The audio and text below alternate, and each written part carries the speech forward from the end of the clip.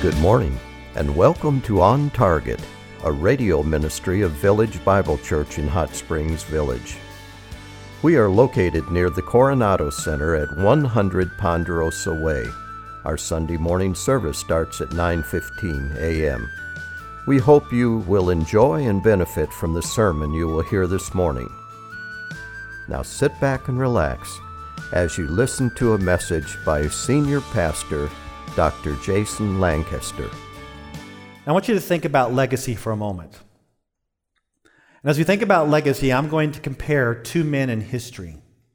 One is the great Puritan pastor Jonathan Edwards, who had 11 children, and he invested in them, and he gave them the gospel, and he built his kids up in Jesus. And at the same time, there was a man named Max Jukes, who was a godless man and a criminal. And a scholar compared the descendants of these two men. I'm going to put it up for you in a graph form. Here's Edwards' legacy.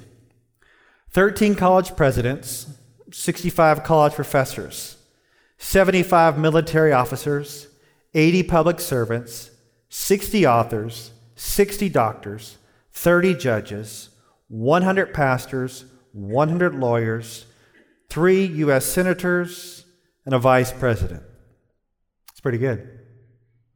And here is Max Jukes' legacy.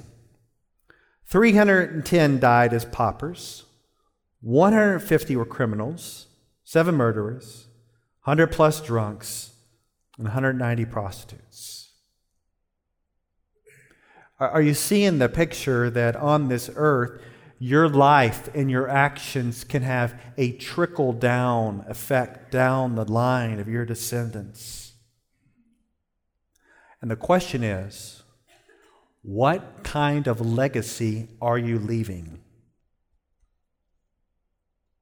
That question alone can produce a lot of guilt and a lot of shame for the things that you have done or the things that you have left undone that has brought you to this point in your life.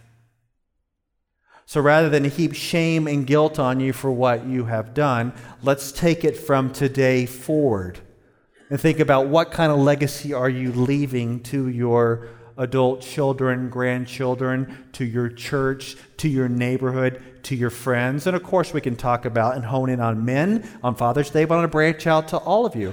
What kind of legacy are you leaving? You can feel guilty and full of shame as you reflect back, or you can start today and move forward and have this ripple effect impacting others for the glory of God. The reason why I'm bringing this up is because in our passage this morning, we're going to see a certain kind of legacy left that wasn't good. We're back in the book of Joshua. We're just going through the book this summer, and the Israelites are taking the promised land little by little. And after walking around the walls of Jericho for 7 days, the walls came down and the city was sacked. The rest of the battles should be a cakewalk, but not so fast. There's about to be a defeat. And the question we want to ask is, why the defeat? A lot of ground to cover in these 2 chapters. We're not going to be able to read every word of it, but we're going to see a lot of it. So let's go ahead and jump in. The next battle after Jericho. Let's see how it goes. Pick it up in Joshua 7, starting in verse 2. Now Joshua sent men from Jericho to Ai, which is near Beth-aven, east of Bethel, and said to them, "Go up and spy out the land." So the men went up and spied out Ai. They returned to Joshua and said to him, "Do not let all the people go up. Only about 2,000 or 3,000 men need to go up to Ai. Do not make all the people toil up there, for they are few." So about 3,000 men from the people went up there, but they fled from the men of Ai. The men of Ai struck down about 36 of their men and pursued them from the gate as far as Shebarim and struck them down on the descent. So the hearts of the people melted and became as water. Ai is after Jericho to be conquered. It's much, much smaller. So in turn, they only sent about 3,000 warriors to take the city. But the men of Ai whooped up on them, killing about 36 Israelites and running them out of town. And we are told that the hearts of the people melted and became as water. Joshua, being the good leader that he is, basically throws a fit before the Lord. You ever thrown a fit before the Lord? Here is a world-class fit before the Lord. Look at verse 6. So Joshua tore his clothes and fell to the earth on his face before the ark of the Lord until the evening, both he and the elders of Israel, and they put dust on their heads.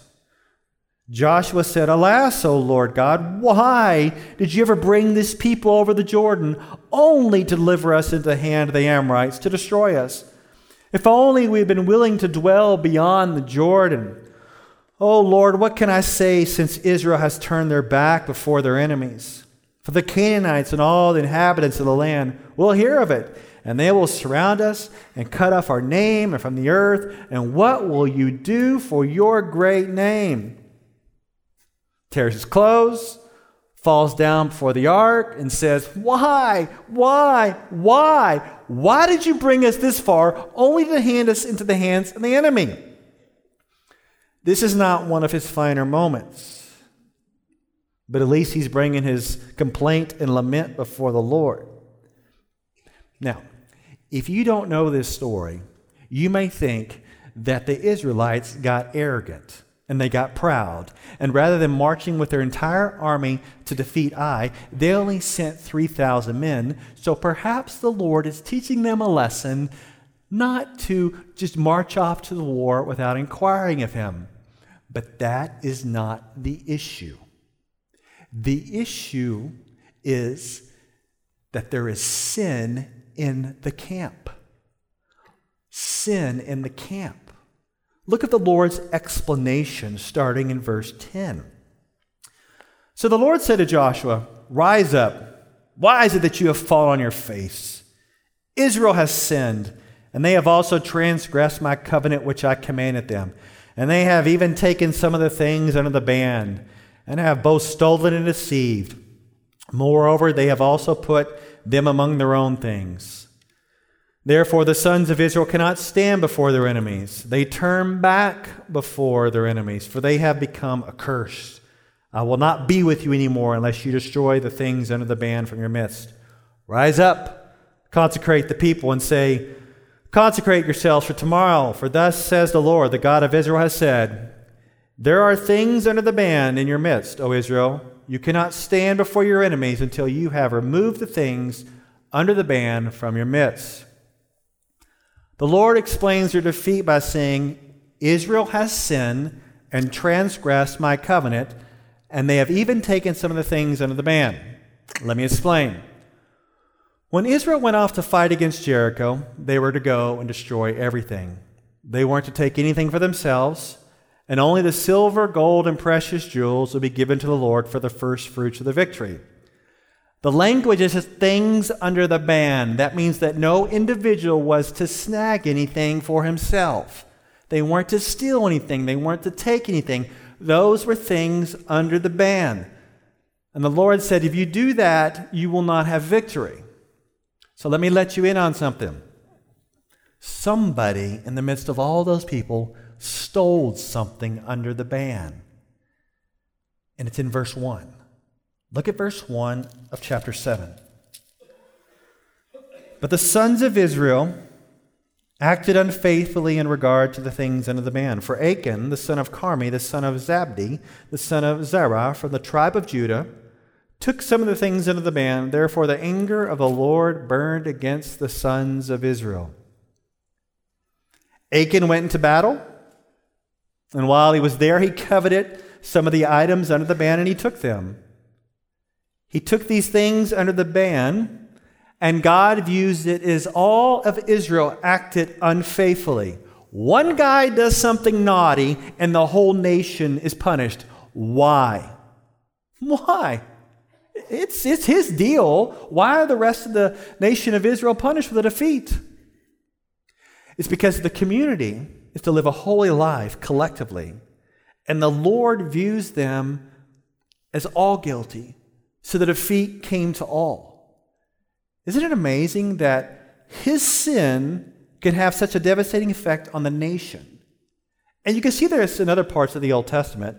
Remember David took a census for the military purposes, and 70,000 were killed. Or Jonah, he's running away, and those on his ship were all in danger. You may view your sin in isolation, as if you're not hurting anyone else. But the effects of your sin can be devastating. And if you don't deal with your own personal sin, you may think that it's not going to impact anybody else, but it can and it will. There's a variety of stories I could tell. But I think about this one guy. He was married, a godly man, married to a godly wife. And all of a sudden, late at night, his wife started getting these perverted and lewd phone calls over and over and over again. And it disturbed the husband. Of course, it disturbed the wife. And after many, many days of this going on, all of a sudden, the phone calls stopped. And the man, the husband, was under great conviction because the phone calls started on the day that he started looking at inappropriate and immoral material. And the phone calls stopped on the day he repented. No idea who was calling. No clue, never found out. But God was showing him in a graphic way that his sin can also impact his wife. Because here is the reality. No one sins in isolation. No one sins in isolation. You may think if you got something going on that's just you and your thing, it can be impacting others. I would go as far as to say is that some of you can be in some stuff right now, and because you're into that, it is hindering you from showing the good works that God wants you to do. Your personal sin can be hindering you in evangelism because in your guilt and shame, you won't speak up. It can be hindering you in missions. It can be hindering you serving in this church right now because you're into something you shouldn't be in, and you should be serving here, but you're not because your mind and your heart is occupied with hidden sin. No one sins in isolation. Within the body of Christ, we have to deal with it.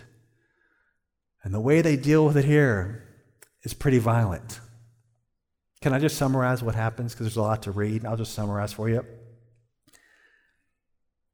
Achan, when he went there to war, he's kind of a wealthy man. He had livestock, but he went there. He stole a cloak. He stole silver. He stole some gold. And he knew that was wrong because this is what he did. He stole all that stuff, went in his tent, dug a hole, put all that stuff in the hole, covered it up, and he's thinking, I'm good. It's all hidden. No one knows.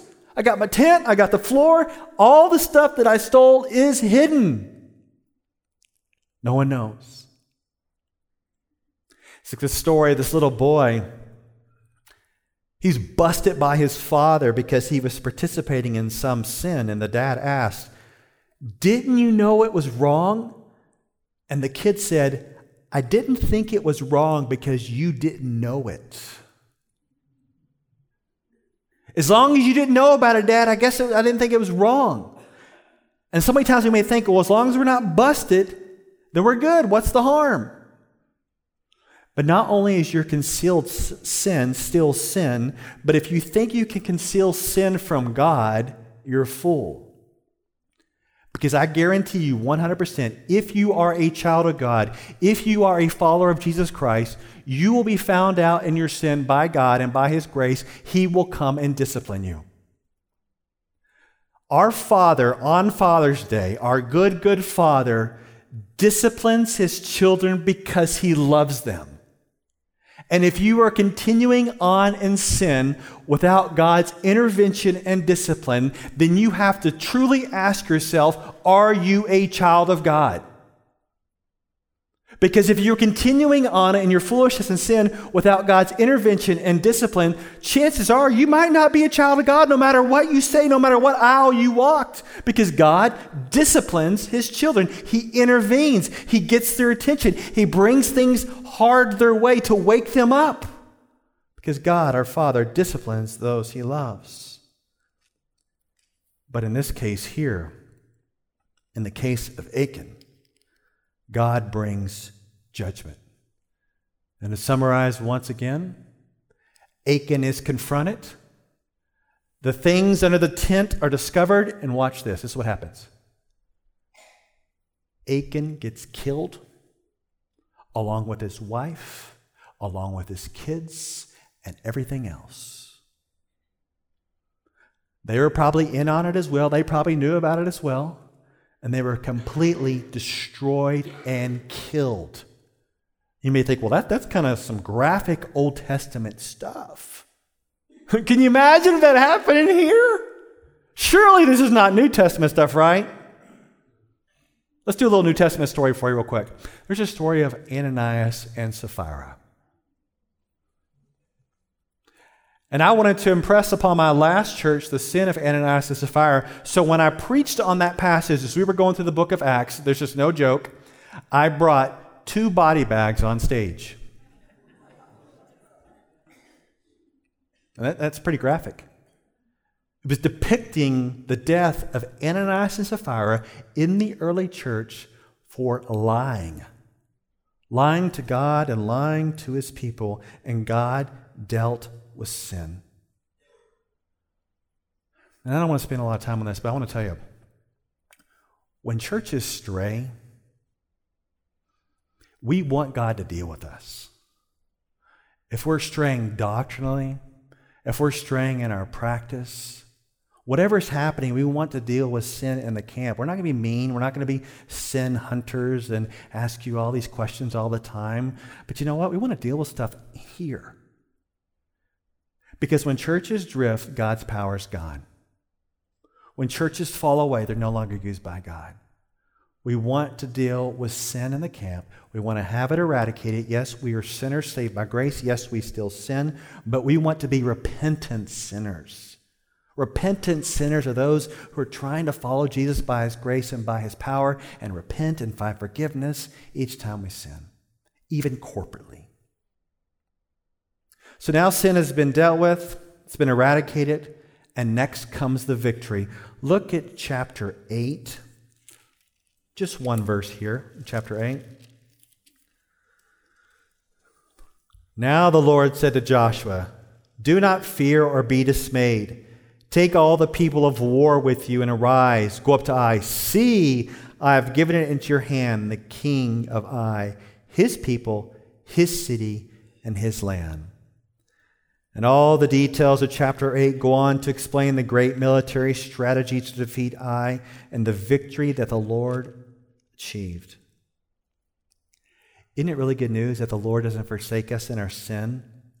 He doesn't forsake us. If you're into something right now you shouldn't be into, he does not forsake you. He wants to draw you to repentance and faith, and he wants to give you victory in that area. The Bible tells us in the New Testament in 1 John 8 and 9, if we say that we have no sin, we are deceiving ourselves, and the truth is not in us. If we confess our sins, he is faithful and righteous to forgive us our sins and to cleanse us from all unrighteousness. Such good news that God wants to forgive us when we confess our sins. It's really good news on today on Father's Day, because I'm a father of 7, and I guarantee you I have blown it not only 7 different ways, but 7 times 7 many different ways. And for those of you who are fathers in here, you have blown it as well. You know, there's some things in our past we didn't do what we wanted to do as we were raising our kids, some things we regret, some things that we need to repent of, some things we need to confess, maybe confess to our older children, maybe confess before other people, our brothers and sisters in Christ, maybe confess before our wives. But here's the good news, my brothers, is that you can find forgiveness. Even if you've messed up your kids. Even if your sin mess up your kids, and as you see your 45, 50-year-old kid and they are messed up, and you know that you are the one that had some part in that from some of the actions you did while they were younger, there is still grace and forgiveness for you. And there's the ability to start again, and even asking forgiveness from your older child, and grace to start again. It's not going to be pretty. It's not going to be clean. There's going to be a lot of hurt feelings. It can be very messy, but there is grace to start again and again and again. And if there wasn't, then what's the point? If there is no forgiveness, then what's the point? If Jesus didn't rise again from the dead, forgive us our sins, for sure, then what's the point? There is a point. There is forgiveness and grace to start again. But it is going to come through a time of commitment. Yes, Israel did have this great victory finally over Ai, but you know what they did at the very end? They committed themselves and recommitted themselves to the Lord and His Word. Joshua reads the law to the nation, including all the covenant blessings and curses from the Word of God. But before he does his time of commitment, I want you to notice one verse in Joshua 8, verse 32. Joshua 8:32. He wrote there on the stones a copy of the law of Moses, which he had written in the presence of the sons of Israel.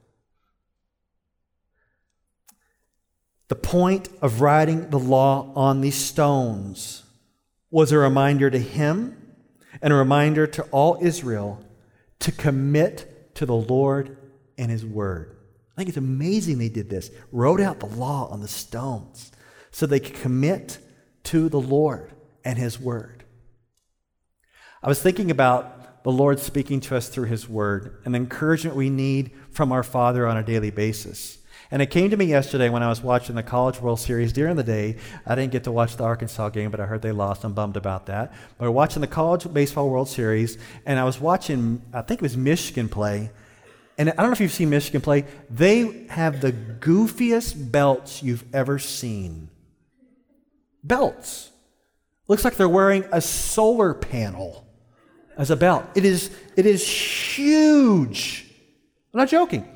And on this belt is all these numbers that correspond with like signals, like what you're supposed to do in batting or how you're supposed to field a particular player, because they can't always hear the coach in the dugout, all the details, so the coaches in the dugout are yelling out all these numbers, and they look at their belt and it corresponds with the words. But it's not just plays, it's also words of encouragement.